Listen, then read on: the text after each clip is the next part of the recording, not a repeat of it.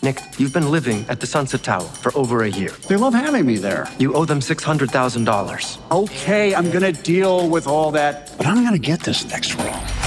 And when I do, all of that changes. Then I'm back. Not that you went anywhere.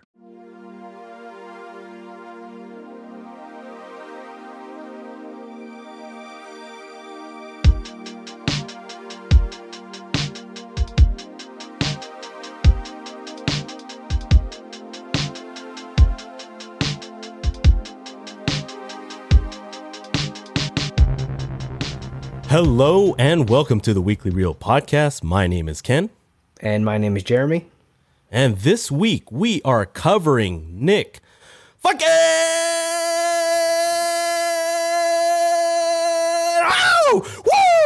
Cage. Yes, today we are covering the unbearable weight of massive talent.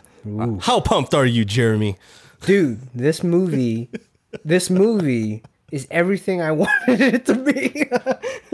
For the most part, there were like one or two scenes where I'm like, eh. We'll talk about them though. Yes, we will. But I am hyped to talk about this movie because I'm glad this movie was good. Because we've been talking about this movie like for the last 4 months or whatever. And it's like, oh, it's here. It's finally here. Dude, I still remember when you texted me because we were talking, we come up with random movie and TV topics on our other show, our Thursday show, the Newsreel. And when you said the topic for the movies will be the trailer of The Unbearable Weight of Massive Talent, I was like, I didn't understand what that meant or what that was. I was like, huh? And then when I actually, and I'm glad you sent the link, the YouTube link for the actual trailer. I was like, oh, thank God, because I didn't know what that was. Mm-hmm. It's so ambiguous. Like, how could you not know though? The unbearable weight of massive talent. Who else has it? Exactly. And so we are going to be covering that movie from top to bottom. We'll issue our spoiler warning when we start talking about that movie. But before we jump into the unbearable weight of massive talent, Jeremy, let's jump right into our podcast ritual. And so for those of you checking us out for the first time, this is where we like to warm up. We like to share at least one movie or TV show that we've watched in the last week. And so, Jeremy, what would you like to share for this week's ritual? Okay, this is going to be a weird one because I did mention this offline with Andrea. We were talking about anime, and this week, you're not going to know it, Ken, but it's going to sound a little weird. It's Jesus, Marge. Kaguya-sama, Love is War. Okay, it's season 3 right now. Like, season 3 just came out, and I am liking it so far. There's like 12 episodes for episode seasons 1 and 2, and it's like a rom-com type of show. Yeah, they're basically about these two kids in high school, and they're basically, when they say love is war, they kind of know that they like each other, but it's like, I'm not going to be the one that confesses. Like, no, I'm not going to be the one that confesses. I'm going to make her confess. No, I'm going to make him confess. And basically, they're trying to make each other fall for the other one. Because it's like this ego thing, I guess, where they're like the alpha female and males of their like respective groups or whatever in their one group. And just like chaos ensues, and it's super funny. To be honest, I really like these rom-com like animes. Yeah, sounds about right. Now 3+ seasons into this podcast, I'm like, okay, sounds about right. Yeah, it's like, yeah, I'm gonna watch like freaking dark, like very masculine shows like Reacher, and I want the blood, guts, and live action. But then when I watch my cartoons, man, I want some rom-com. It's very versatile, this guy Jeremy, and his viewing habits, and that's why we started this podcast. Yeah, I have some weird habits, I guess. But yeah, I think it's a good anime. Like, it's very popular and it's really funny. So well, you said that it's you're in season 3 now. How does it stack up compared to the first couple of seasons so far? Uh, they're all good, honestly. There's only 3 episodes out so far for season 3. I'm pretty much caught up. It's pretty much on par to the episodes of season 2, which was really good. So yeah, it's good. Definitely recommend it, sounds like, which is always good. That's why So I wanted any to anime mention it. fans, go check that out. Check out Jeremy's recommendation. Yeah, even though I totally butchered the name, but it's fine. It's whatever. You could send us your feedback on the email. We'll get to that email address. Jeremy will tell you where to send that, right? Yeah, I'll definitely get to that later. Well, for this week, the show that I want to share for the podcast ritual is actually a Hulu original miniseries. I think I mentioned it to you offline about wanting to watch it, but I finally took the plunge actually yesterday. I got about an episode and a half in before I guess just exhaustion just kicked in, and I decided to just pause it and then pick it up again, hopefully this weekend.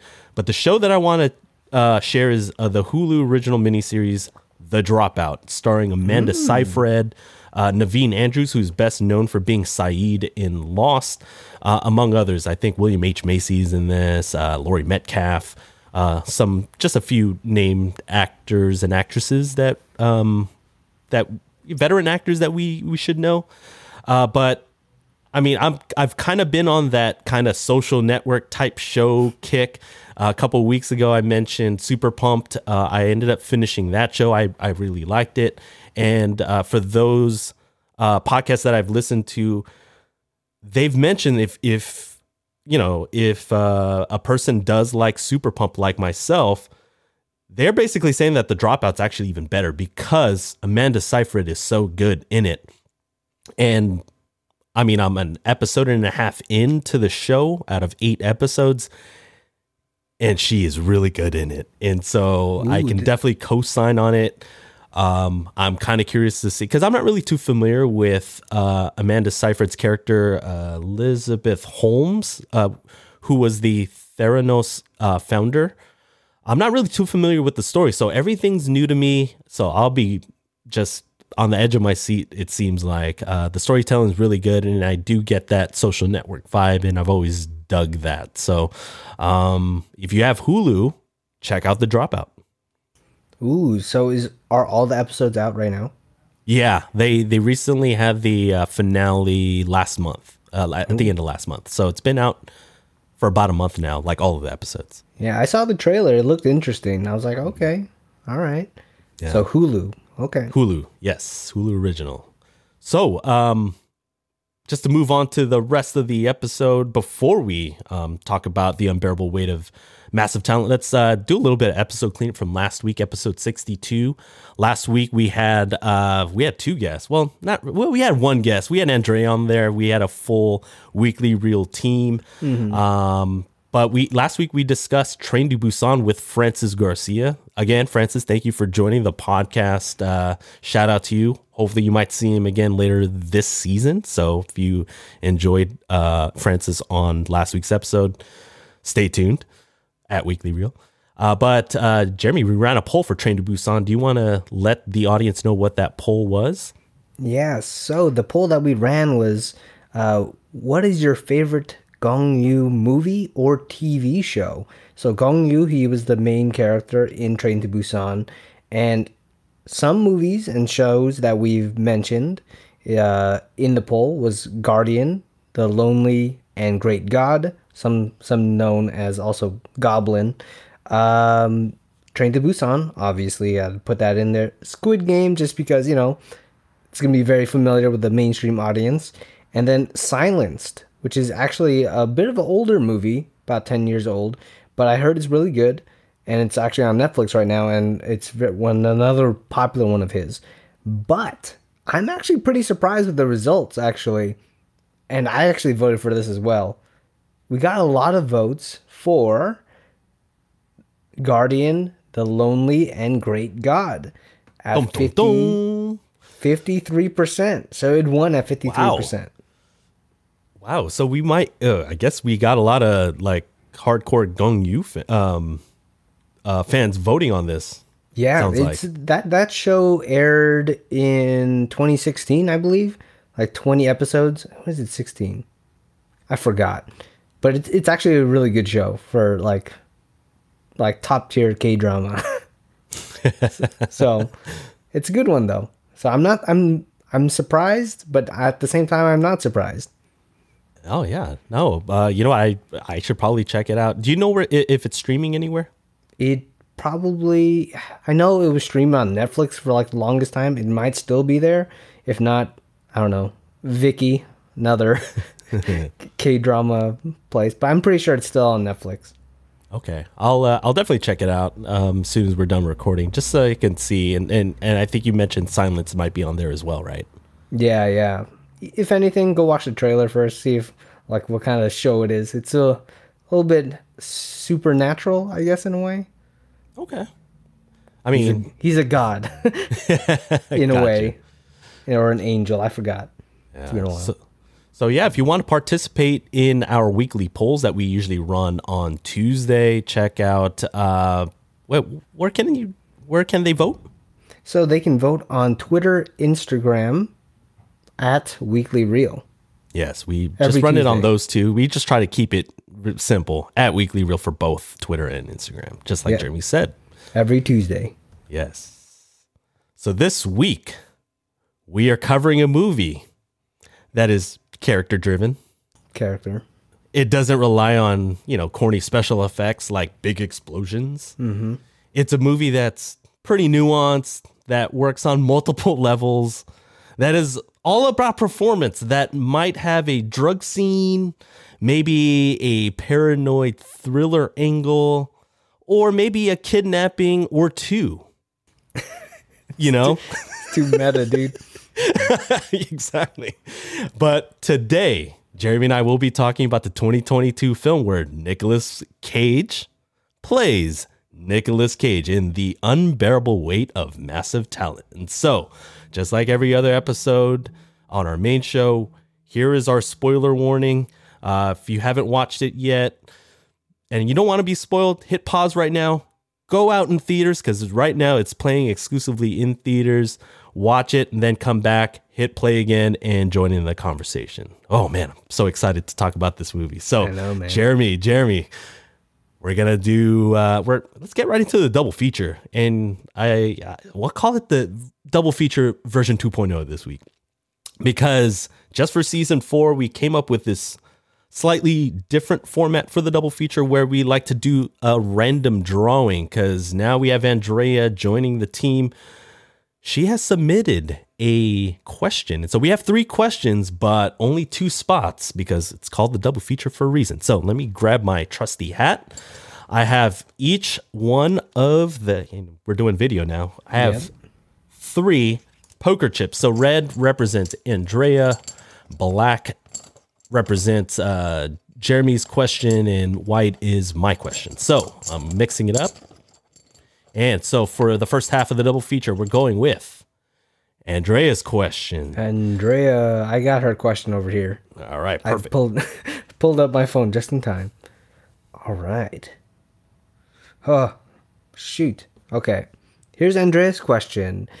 Who would you recast in The Unbearable Weight of Massive Talent if not Nick Cage and Pedro Pascal? How does that work? Oh, man. Is it still Nick Cage, Andrea? That's what I'm wondering. Because if not, I would say have the main person as Arnold Schwarzenegger. And then I'll be Pedro Pascal's character.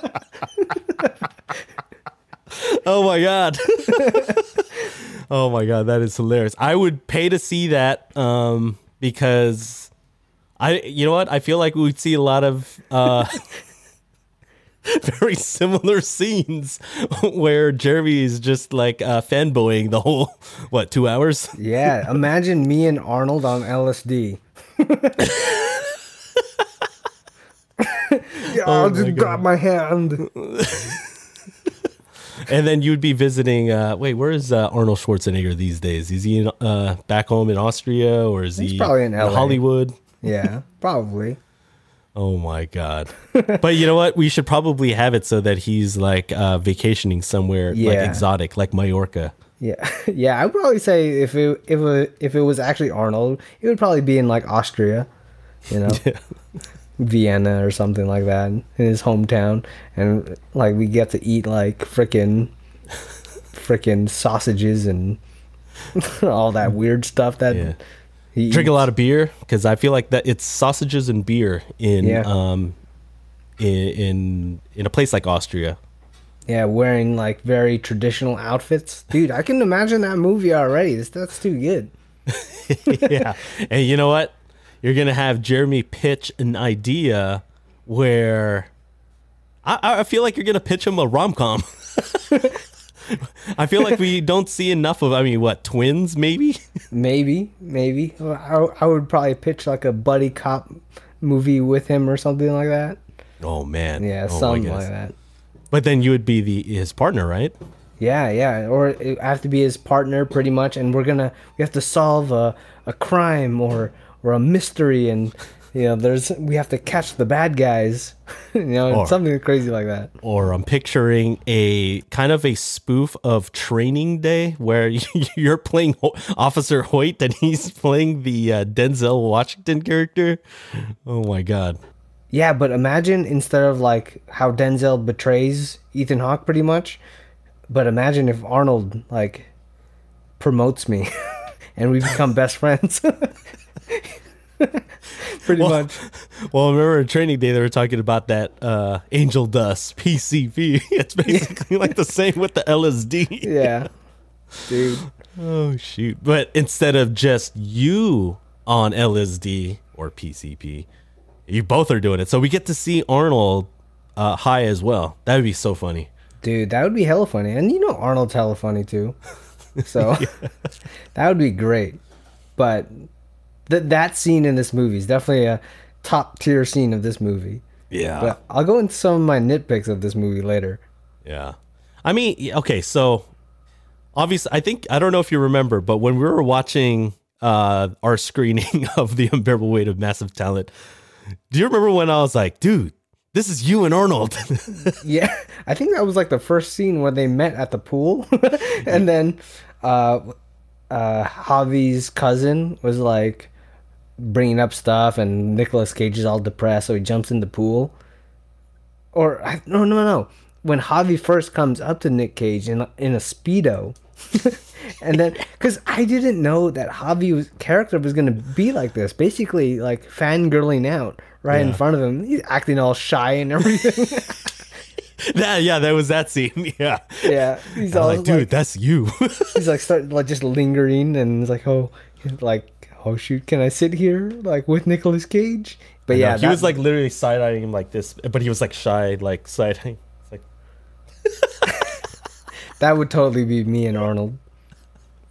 but yeah, I was Starstruck. I was just talking to Jeremy. I was like, dude, Jeremy, that's you and Arnold, dude. It's too accurate. Yeah, but you know, the more I thought about it ever since I was like, dude, do I have, you know, if I was Javi, do I have someone like a Nicolas Cage where I'm like super fanboying because of an actor? And to be honest, I couldn't think of one, surprisingly. Really? Dang. Yeah. I mean, I've watched a lot of movies. I'm like pretty, you know, like I like certain actors, but it's not like, oh, dude, I got to watch every single movie. Like, you know, with you and Arnold, you have to watch every single movie that Arnold's in or anything that he's been in. Yeah. But I don't know. Like, I feel like the closest might be a guy like Keanu Reeves or Matt Damon or something like that. But even then, it's like, So like kind of if you were to kind of reword Andrea's question, I guess, instead of it being like you and then like another celebrity, where would you basically, who would be the celebrity that would play themselves that you want to see play themselves? So that, and basically, you know, I want to. We kind of saw it in, I guess, an underrated movie, Netflix movie, starring Randall Park and Keanu Reeves. Yeah. I kind of want to see Keanu Reeves in that thing, basically playing himself again, a meta version of him. And we kind of saw that in the latest Matrix. I kind of want to see him do it again because I feel like he was really good doing that.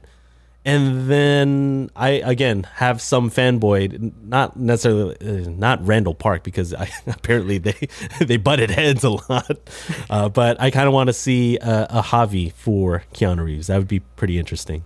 Ooh, okay. That's a good one because, honestly, I think it would be funny, but at the same time, if you look at stuff that's happened to Keanu Reeves, you could also make a drama if you wanted to. Or like some type of pseudo drama, just like there's this movie called JCVD, like Jean-Claude Van Damme, where it is him, and it's a drama actually, but he's playing a version of himself. I feel like that they could do that with Keanu also. Oh man, pretty that's meta. So good. All right, well, you know what? Let's get right into the second half of our double feature. So we have two more questions. They happen to be mine's and Jeremy's. Thank you again, Andrea, for contributing to our double feature. And so, second half, we're going with you, Jeremy. All right. So, we had a lot of Nick Cage movie references in here. We got like Con Air, literally playing on TV. We had, what other ones did they mention? They mentioned The Rock, Face Off, Guarding Tess, Guarding Tess.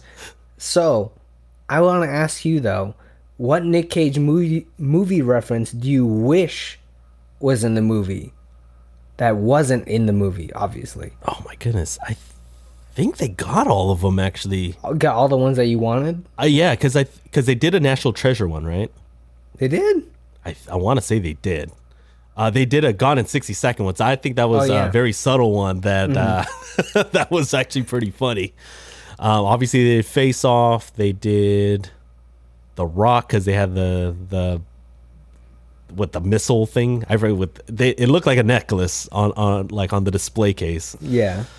There was a National Treasure poster. I remember. Yeah. When they first walked into the shrine, I like to call it. You know what would have been cool though? Okay, so this is not necessarily like one of his movies, but obviously, Javi is like a huge fanboy. I would have loved it because how they had that grotesque statue with the golden guns. Yeah. It would have been pretty cool if there was another statue of him in a Superman costume. Ooh. I think that would be my answer. I think that would have been pretty cool. Yeah, a reference to was it called The Death of Superman? No. I forgot what it was called. Crap. Yeah, I forgot Something to, like but he, like back in the late 90s when he was literally at the peak of his powers, his popularity, he was cast at one point to be Superman, which would have been really interesting. So I would have paid to see that. I would pay to see it now, actually.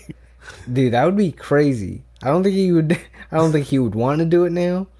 Of course. I mean, he did voice Superman in an animated movie, I think. Yeah, I think it was a Teen Titans movie. Anyway, that's a good one. Just because we never got to see it. But the reference I wanted to see, I guess there was a National Treasure one. A Ghost Rider reference. Yes. Yeah, I forgot about imagine if, like, in maybe that end sequence, the whole climax, the action sequence of the movie, or if in Javi's shrine or something, they had like a Ghost Rider bike. Ooh. And then he got to ride it like in the climax of the movie or something like that. I think that would have been sick. Kind of a missed opportunity. At least man. Like with the bike. You know what I mean? Yeah. That would have been sick because then again it adds another, we love chase scenes and the more versatile chase scenes with different vehicles. That would have been pretty cool to have like that Ghost Rider bike motorcycle. Yeah, I mean, if anything, just for a laugh, maybe it's not even a working motorcycle. It's like, what do you expect? It's not going to go on fire, Nick. You know what? I actually thought of another one, but in an actual movie, Kick-Ass. Do like a mask or something like that. That would be pretty sick. Yeah, dude. That's a good one too. I forgot he was in Kick-Ass. Yeah. He's basically Batman with guns. You know how I know? I almost watched Kick-Ass last night, but I was like, ooh, I don't know if I can stay awake for 2 hours right now. But I really wanted to watch it, share it with the ritual. It's a little behind the scenes of the podcast. But yeah, Kick-Ass is now on HBO Max, by the way, in case you want to rewatch it. Okay. Nick Cage, though, is probably Not my sponsored, by favorite the way. character on there, though. Yeah. But again, that was our double feature. I guess our new variant that we have. Thank you again for Andrea and Jeremy's great questions. I was unfortunate I couldn't get my question out there, but you know what? Stay tuned next week for next week's movie. Maybe I'll have a question to contribute to the double features. So before we take a break, let's involve you, the audience, with our audience question. So this week's, it's a no-brainer. I mean, we're talking about Nicolas Cage all the time, like for this whole episode. And this week's audience question is, what is your favorite Nicolas Cage movie? So, Jeremy, what is yours? So the one I chose, I don't think it's necessarily his best, but it's the one that I can easily just watch, like in any mood that I'm in. It's going to be National Treasure, the first one. Yes. First National Treasure, It's a just good because one. it's basically Indiana Jones, but with Nicolas Cage. You know what I mean? And just like the way he says stuff in that movie, he makes it sound like it's so easy. We're gonna steal the Declaration of Independence. You know what I Yes. mean? It's like, but it's like all the stuff that he comes up with. I don't think that any of them would work, but since it's Nicolas Cage, it works. You know, so I'm going with National Treasure. That's a good one. And fun fact, when Disney Plus became a thing, one of the first few movies that I watched was National Treasure and National Treasure 2 back to back. Holy crap! Yeah. So, I mean, I enjoy those movies as well. To answer the audience question, honorable mention, again, not his best, but I feel like I could watch it at any part. I love Gone in 60 Seconds. I love that movie. Pretty good cast. It's, that whole heist thing, especially at the peak of like heist movies, I guess. I thought it was pretty good. It's over the top. It's Nicolas Cage. Yeah. That's what you want, though. Yeah, but my all-time favorite has got to be The Rock. You get the Sean Connery connection, obviously, and then, I mean, Jeremy and I are based in the Bay Area. San Francisco is featured in The Rock, and you get Sean Connery saying, "Welcome to The Rock." See, I'm surprised you didn't say they didn't mention. I wish they corrected his heart location. In The Rock when he basically injects himself right in the stomach where his heart is. I wish they mentioned that in the Unbearable Weight of Massive Talent. And where they should have mentioned that at the very end when they had that one scene at the very end where they spliced it where it was like real life right into Javi's movie. They could have had him stab whoever the bad guy was in the heart in his stomach. That would have been so perfect. See that they should have made that reference. Maybe it's too like ambiguous or something like that. I don't know. I think it's only something that you and I would notice. Yeah. Dang it. Oh, well, missed opportunity. But anyway, if you want to chime in on the audience question, definitely DM us on Twitter and Instagram. Remind our audience where again? On Instagram, it's going to be @weeklyreel. So you can DM us there or, retweet us or something at Twitter @weeklyreel.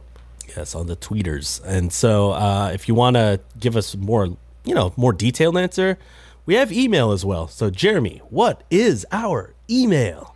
Our email is weeklyfrickinreal @gmail.com. Oh, you know what? Wait, is there an apostrophe there? Yeah. Okay. No, it's not. But okay. So no apostrophe. No apostrophe. No, you know what? It's not even that as well. I just wanted to get your hopes up. But anyway, it's weeklyreelpod@gmail.com. So, Jeremy, let's take a quick break.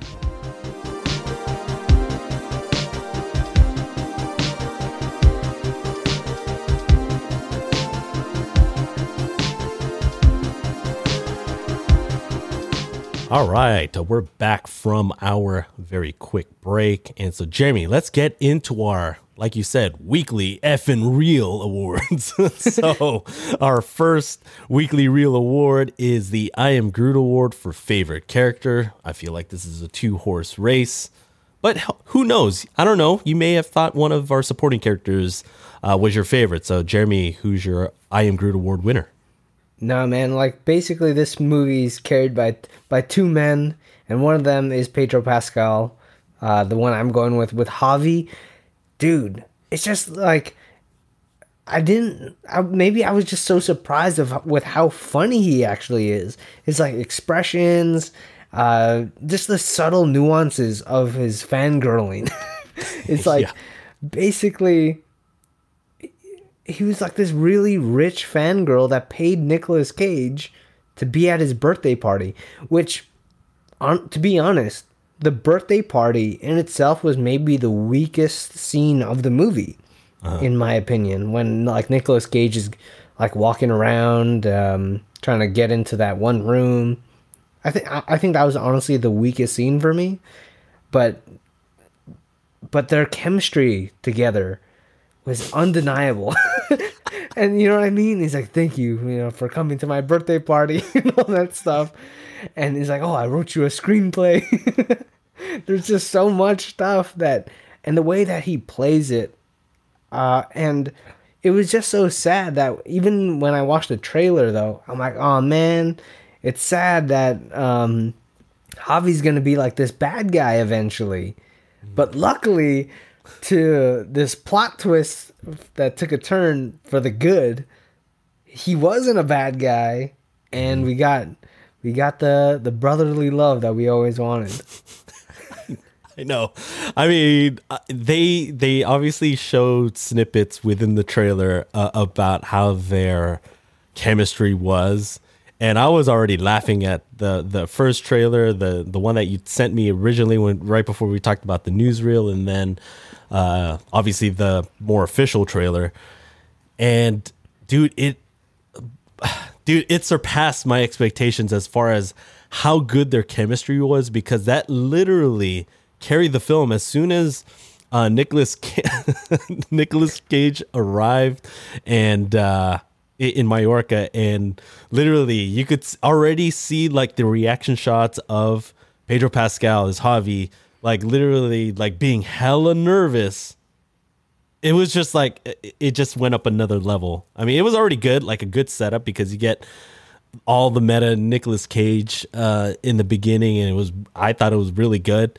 But man, as soon as he arrived in Mallorca and you get the whole thing, dude, I will pay good money to see those two actors in another movie. It could be drama, it could be rom-com, it could be anything. I'll go see it. Dude, I hope that they team up again. That's the team up I never knew I wanted. You know what I mean? That's so weird.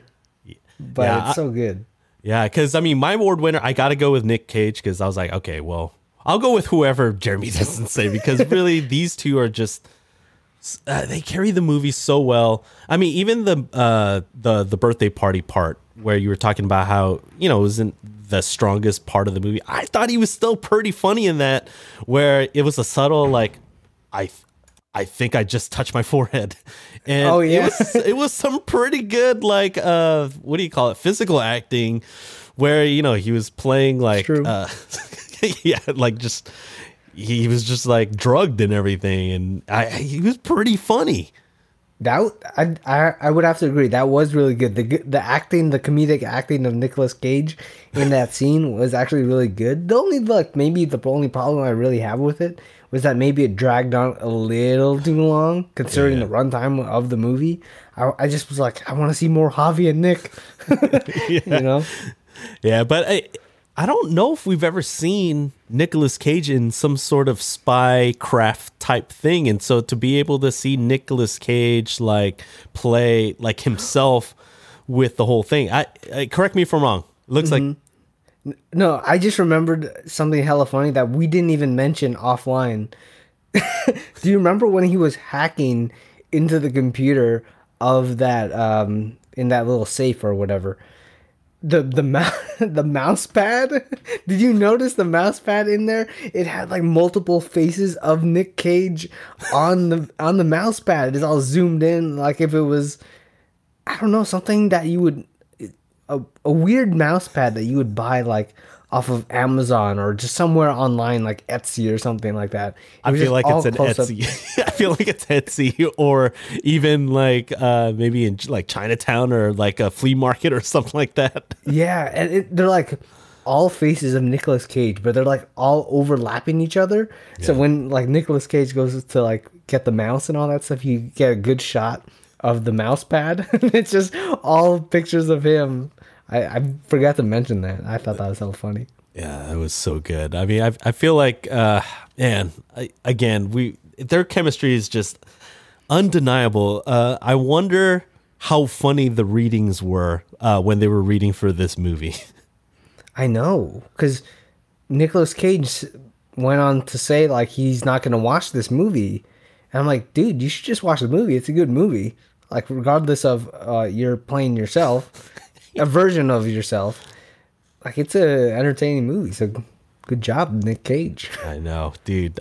Nicolas Cage is back. I feel like we've just got transported into the late 90s, early 2000s. Never like he was, what they kept saying in the movie? Yeah, never like he left. Never like.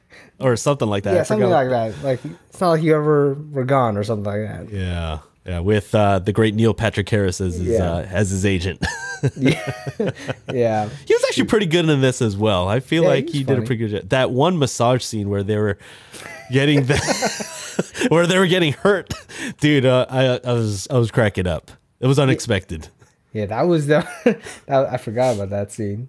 Yeah, I mean, yeah, because It also speaking of Neil Patrick Harris, when he was saying, when they were like sitting in the bath or whatever with their towels on, basically, he's like Nick, it's the easiest gig you'll ever have. You're playing yourself. So it's like there's like little subtle lines throughout this whole movie. I mean, maybe not so subtle when you're talking about Javi's screenplay, but basically the whole movie is telling what the whole movie is. It is. It really is. That whole description of how they would do a movie between them and have the movie about their relationship is so meta, especially the way to describe everything about it, especially even how they talk about how it starts off as like a character-driven movie or whatever, and it just kept progressing as the movie goes. It literally progresses in that order. Yeah, it's like, why is there a kidnapping that's so different from the rest? At the end, well, you need a hook. You need to have a wider, like appeal to. You need to appeal to the wider audience. Which, I guess, yeah, like that's what. Like you get that climax of the movie, right? Yeah, because you need a plot point. You need something to drive the story. You can't just have a comedy where they're just talking. And then it was just that whole part was just them just talking. Yeah. Even though I love that part. It's like no one wants to just see people, like two guys talk. It's like, even though it was like the best part of the whole movie. Holy crap, dude. And we'll get to that in just a little while. So Jeremy, let's move on to our next award, which is the Yinsen Award. And the Yinsen Award for this episode is for underrated scene. So which scene do you think is underrated for this movie? Ooh, underrated. Okay, because there's so many good ones I want to choose, but I'm going to go with a scene that might go under the radar because that's the award. I'm going to go with I certainly hope so. the shrine scene. Oh, yeah. Basically, the reveal that it's like, Javi's holding the kidnapped girl in this little place, and then he's like, what's behind there might change how you look at me. I love that build up too. And and I love Pedro Pascal's acting in this because it's like he's so genuine in this. At the same time, it's like it doesn't feel like he has to act too much. You know what I mean? Yeah. But at the same time, I was convinced that he could be the bad guy, which made the scenes even funnier. But in that shrine, obviously, we get the reveal that it's just all the Nicolas Cage memorabilia from different movies and all that stuff. And we talked about this. Our favorite prop in that in the shrine is the sequence pillow. The pillow. The way Nicolas Cage like just I don't know messes with it, and then the way they focused on Javi, like literally taking the time and he's let's fix that real quick. Just gently like fix the sequence on the pillow to fix basically Nicolas Cage's face on the pillow again. I feel like that was underrated, man, because I was dying.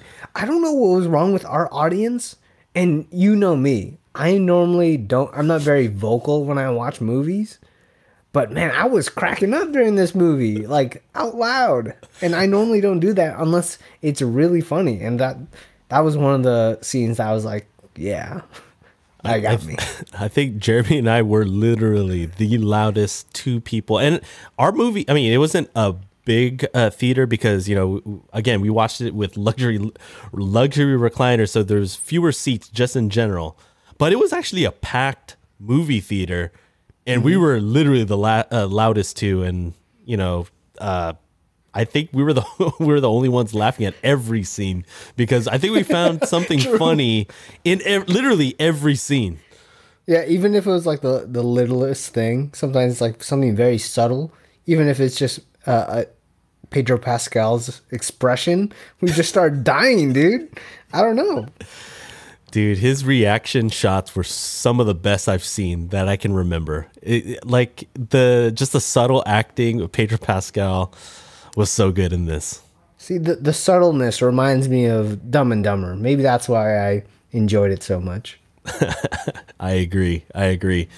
My winner for the Yinsen Award for underrated scene, it's actually in two parts. I'm gonna admit because I was like, okay, just in case Jeremy mentions my winner, I'll specify which one. But part one of my winner is when Gabriella literally forces Nick Cage to like, hey, go with Javi to go see the cliffs, because literally if that doesn't happen, I feel like the rest of the movie doesn't happen because she forces him to go hang out. Obviously, he was at that point in the movie, he was just down in the dumps, depressed, because obviously he was Nick, mother effing Cage, and he couldn't even get like kind of like an indie movie. It seemed like, you know, he was trying to you know, do a character piece. He was trying to do a Boston accent that was horrible, by the way, in the beginning of the movie, and he, you know, she basically just kind of like let him know, it's like, dude, go see Javi, because Gabriella, I feel like, was an underrated character. In that she supported Javi in basically his fandom, but supported him in a lot of different things, even though it was more of a secret lover type thing, or secret relationship, I should say. But I feel like that then leads into the scene at the cliffs where literally Javi just finds a way to inspire Nicolas Cage to not quit acting. Yep. And dude, the way that, you know, he does some improv, and obviously Nicolas Cage was very hesitant at first in things like, dude, no, I'm done with acting. He was very unsure of himself, but he eventually broke him down, and Nicolas Cage joined that improv scene, and they literally just went for it. They jumped, and I felt like when they went for it, that's when. And they jumped off the cliff. That's when literally the movie just took off. Yeah. Not saying that the movie was like slow before that, but literally that's when it kicked off and didn't really slow down after that. Yeah, because it was good. It was a nice character-driven movie, good dialogue. You kind of feel for Nicolas Cage at that point, but then, dude, right when they jumped off, it's like, holy crap, we could have died. Yeah, it's like just. Yeah, which you could tell that it was not Nicolas Cage jumping off that cliff. Yeah, it reminds you of what, Terminator 2, when you see Arnold with his motorcycle jumping down, and it's clearly not Arnold. Some little ass dude compared to Arnold. Yeah, that's how I was like, hey, that's not Nick Cage, but it's fine. Yeah, it was a good scene, I think, and so I was entertained watching it. So let's get right into our next award. I think it's one of our favorites because, dude, we love good quotes. We love funny quotes. And so the next award is the Why is Gamora Award for favorite quote. Jeremy, there's a lot to choose from. What was your favorite? Ooh, my favorite. All right. So this is a little after our cliff jumping scene, because then they go on like this little adventure together. But this is happening at the end of that montage, okay? Because they're talking about, oh, what's your favorite movie? I want to know your favorite movies. And so I'm going to stop you right now. This is my favorite as well. Go ahead. This is a good one, man. Because it was so out of left field. And Nick Cage is like, can you just stop stalling and answer the question? What's your third favorite movie of all time? And then, this is the way Pedro Pascal says it too. Javi, he says, Paddington 2. What? Nicolas Cage's what? Right at, like, really right after it was so good. And then, he's like, Cabinet of Dr. Caligari, Paddington 2. Connect those dots. I mean, I don't want to be a snob, but then Javi like cuts him off. He's like, I cried through the entire thing. It made me want to be a better man. Nick Cage, bullshit, man. And then I love just the hard cut to basically Nick Cage watching Paddington 2. And then he's like, Paddington 2 is incredible. Javi. The best line is at the end. Yeah, the best line. I fucking told you. Freaking Javi, dude. The way Pedro Pascal deadpans the entire scene. I would pay to see the outtakes of of that scene, because I feel like they would be just cracking up every time. Dude, you know what's funny too? Now that I'm thinking about it, wasn't when they were watching Paddington 2, wasn't like Nicolas Cage sitting on the couch like hugging a pillow while Javi's on the floor like on his stomach? Yeah. And then he like turns around. He turns around, yeah. They're watching the movie like a freaking two teenage girls watching having a movie night. Exactly. I mean, it was so good that Nicolas Cage ended up watching it with his daughter, Addie. Yeah, at the end, it's like, oh, can we watch one of your favorite movies? It's like, what's your favorite movie, honey? Paddington 2. That reveal. I will admit, I was thinking about watching it just for the ritual, just because it was either that or a Nick Cage movie. But I know, who knows? Maybe we have to do a Paddington franchise watch.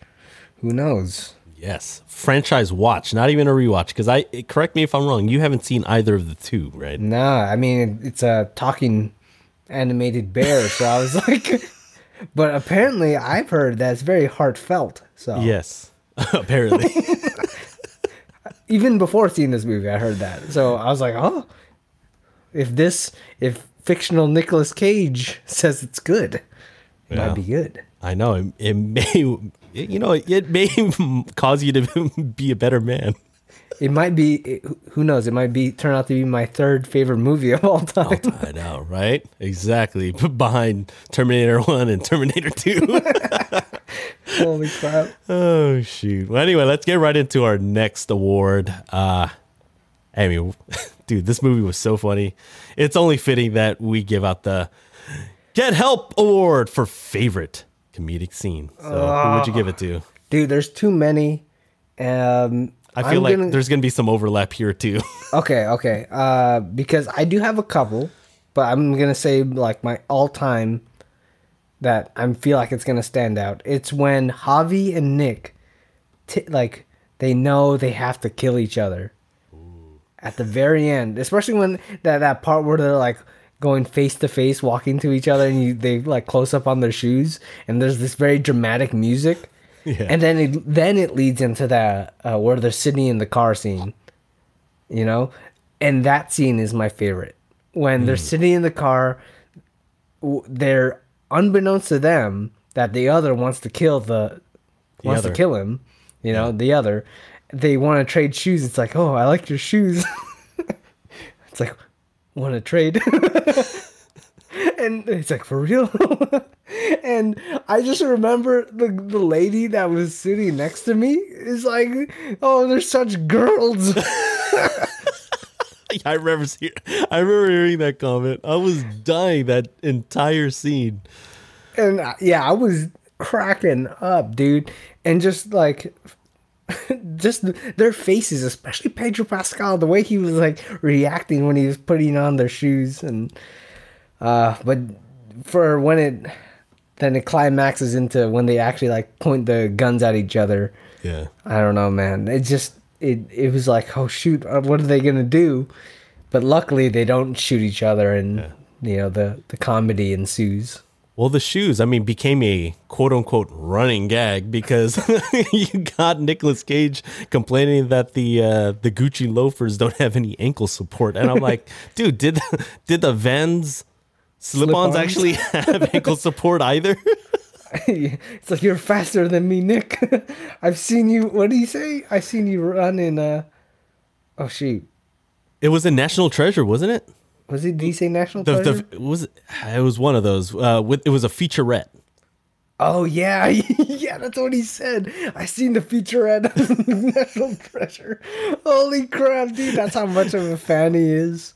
Oh my god. Yeah, that was good. That was a good one, and which is surprisingly, like Nicolas Cage got there pretty fast compared to Javi too. So it was accurate. Javi was right.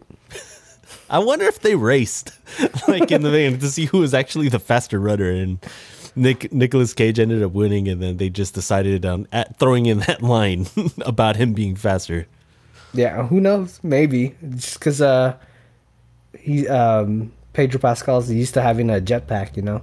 Exactly. Yeah. Plus, you know, it'll make us want to watch the featurette when when it comes out on digital. True. Oh my god. Well, I mean, that was definitely 1B for me.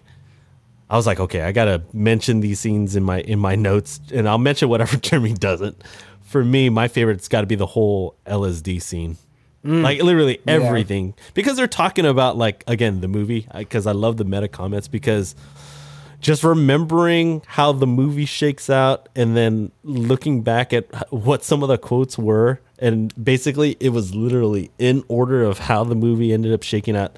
Felt was underrated, and it was funny to me because it's good, just writing, good dialogue. Very meta. I always love meta comedy. But then later on, obviously, they get the whole paranoid part, because after they think, and then the laugh when they're looking at the two guys. It's like, just do a fake laugh when you when you turn around. It's hella obvious. Oh my god, it was so and so afraid. Oh, dude. And then obviously, you know, it leads into several chase scenes, and then you know, they featured it a little bit in the trailer, but dude, the way you see the full version of the wall scene was my absolute favorite scene, just because of how cinematic it was.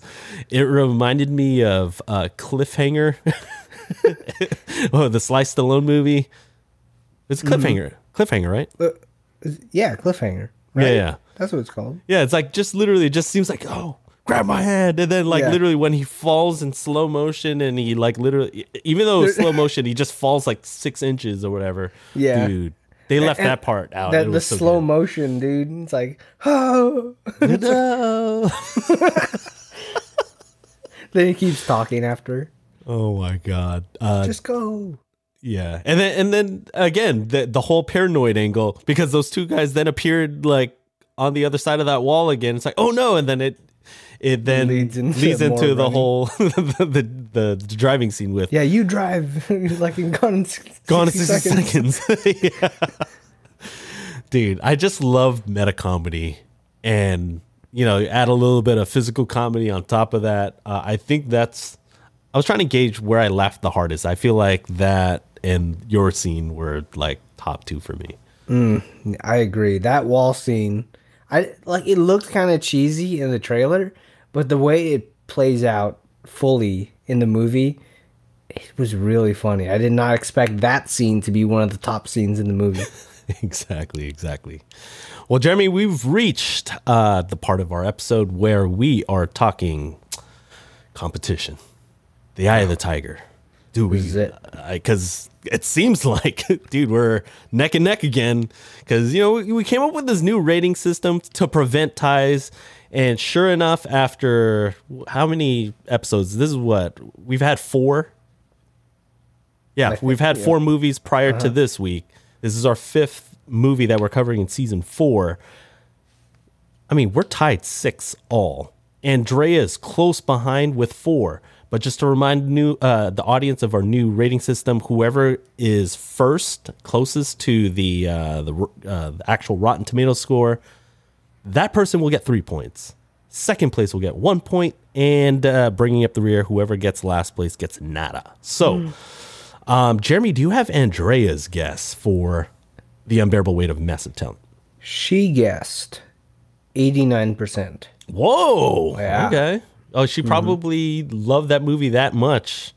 And so, Jeremy, do you want to give your guess? I'm going to go a little bit more conservative and go with 81%. Wow. I guess today I am the Russian judge. I'm going with 71. 71. Yeah. Okay. We'll see. So, going on Rotten Tomatoes now. This one, I feel like our margins are so different now. Yep. All right. So, The Unbearable Weight of Massive Talent, and with a Rotten Tomato score of 88, it looks like Andrea took this one. And so, looks like Andrea got first place this week. Jeremy was next closest at what would you guess again? 81. Sorry, 81. And I don't know. I just I was like, dude, I didn't think people would like this movie, or critics would like this movie. I thought the audience score would be like really high. And so that brings Andrea to actually, oh my goodness. Yeah. Andrea's up to 7 points. Jeremy's now at 7 points. And I'm bringing up the rear at 6 points. Oh my goodness, we are tightening up. Yeah, dude. This is, I don't know, man. We're supposed to avoid ties, but we're neck and neck right now. But it's still early in the season, so we're still okay. Yeah. And now I'm tied with Andrea now coming into next week. Oh man, this is I guess my worst week. This is the first time I've gotten last place. Man, kind of Finally sucks. didn't get last. I know you got second for the first time, which is pretty funny. So, Jeremy, before we close out this week's episode, let's give out our final award of this episode, the I Love You 3000 award, where we rate The Unbearable Weight of Massive Talent between 1 to 3,000. I should have listened to my gut, because I literally gave it a 2640 out of 3,000, which is 88%. Wow. Oh my goodness. 88%. That's really good. I mean, and this is under your updated rating scale, right? My new rating system, because you know me, I don't normally go out of my way to watch comedies. And when I do watch comedy, it's hard to impress me. So this one impressed me a lot. So 88%. Well, you know what? It's funny. You guessed, 81% for Rotten Tomatoes? That's actually where I rated it. I'm giving a 2436, which is about 81.2%. So it's pretty funny that, man, I would have gotten second place if I would have just gone with my rating for The Unbearable Weight, which is really good for me. There was obviously just kind of some general cheesiness when it comes to this sort of thing, because it's not really supposed to be plot driven, but this one had a lot more plot than normal, so it was a good movie overall. Character driven. It's character. Yeah. I just hope people will eventually find it. Maybe not necessarily, because I feel like, again, we talk about how only people watch like superhero movies at the theater. Yeah. I hope that when this streams, this literally will be one of those cult classics. I hope so. Yeah, I feel like it has that potential. It's so good. So good. So, Jeremy, do you want to preview what we have next week? Yeah, next week we're going to be talking about a young Nathan Drake who is recruited by a seasoned treasure hunter, Victor Sully Sullivan, to recover the fortune of Ferdinand Magellan in Uncharted, based on the video game of the same name. And last season, I remember I was hyping up this movie for the longest time, and recently it just came out on Blu-ray and digital and all that stuff. So we're going to be talking about it next Monday, and you get to hear all my thoughts from a Uncharted video game player, and then Ken, a non-Uncharted casual movie watcher. Casual movie watcher. So you get to see both sides next week. Yeah, so that'd be next Monday, which would be May 9th for Uncharted. So check it out if you want to rent it or buy it. If you're a huge fan of Tom Holland and Mark Wahlberg. I guess the main two headliners, right? Yeah, the main two guys. So if you like them, you might want to check it out. Yeah, and just to remind everyone, like, we actually had a weekly reel outing during our off season when this movie originally came out in theaters in February. So Andrea was out there, Francis was out there, Jeremy's roommate Sean, shout out to Sean, and his mac and cheese. Yeah, he's not making mac and cheese right now, but yeah, everyone will know Sean for his mac and cheese now. Yeah, exactly. So, we had a good time hanging out and doing a little bit of a mixer, because I think that was the first time we all hung out as a group. So, Uncharted next week, May 9th. Go see it on digital, rent, buy, do the whole thing. Support movies, please. So, Jeremy, do you have anything to plug for the upcoming week? Not really. Actually, not too much, but keep a lookout on our social medias, like maybe TikTok or the Instagram Reels. I want to emphasize our weekly Reels right now, just because, get it? Weekly Reels on the Instagram. I saw what you did there. But, we're starting to post more on there and get a little bit more creative, so look out for that. At Weekly Reel on Instagram and at Weekly Reel Pod on TikTok. Yes, and we're starting to add a lot more video content, so you could see Jeremy and my faces. I don't know how I'll orient it. I'll probably just try to do it so that it works out. But yeah, check us out at Weekly Reel on Facebook, Twitter, Instagram, and then just like Jeremy said, at Weekly Reel Pod on TikTok.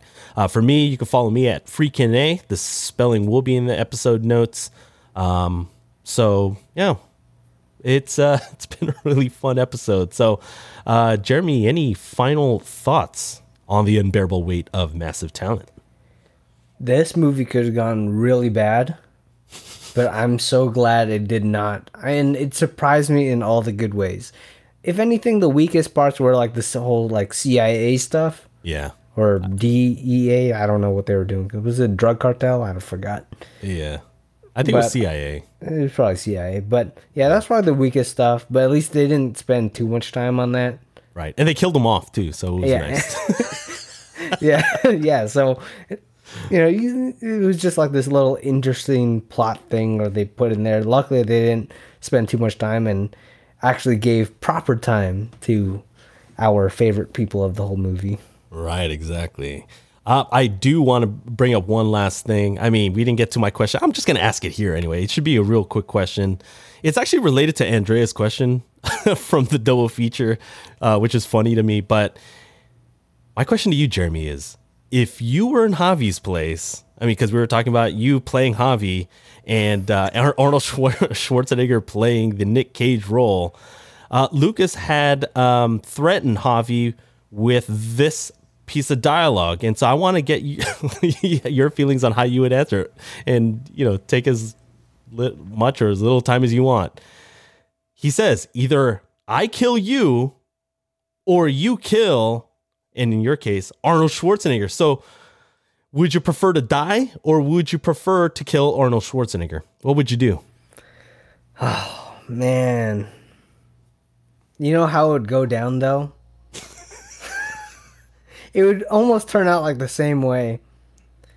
And then he's like, but Arnold, it's like, he's like, I cannot self-terminate. And then I'm like, no, you don't go. I'm like little John Connor from Terminator 2. You can't go. You can stay with us. It's probably turned out to be the same thing. But who knows? Maybe I can't kill Arnold, dude. I can't. That's all I'm going to say. It's going to turn out like Terminator 2. So you're going to press the button, or you're going to have me press the button for you? Yeah. Someone else has to press the button. Gotcha. And you know what? That's the only way that it could ever go down. Shout out to Arnold in T2. And oh my goodness, who played John Connor? Edward Furlong. Edward Furlong. Oh my god, I blanked that for a second. Of course you would know. Of course. All right. Well, you know what? Jeremy and I had such a good time watching. Dude, I want to see this movie in the theater again, to be honest. I just want to see how everyone else reacts, or if we'll laugh at the same jokes. But again, thank you for checking out this episode on the unbearable weight of massive talent. Check out next week's new episode on Uncharted, May 9th. So until next week, see you on the reel.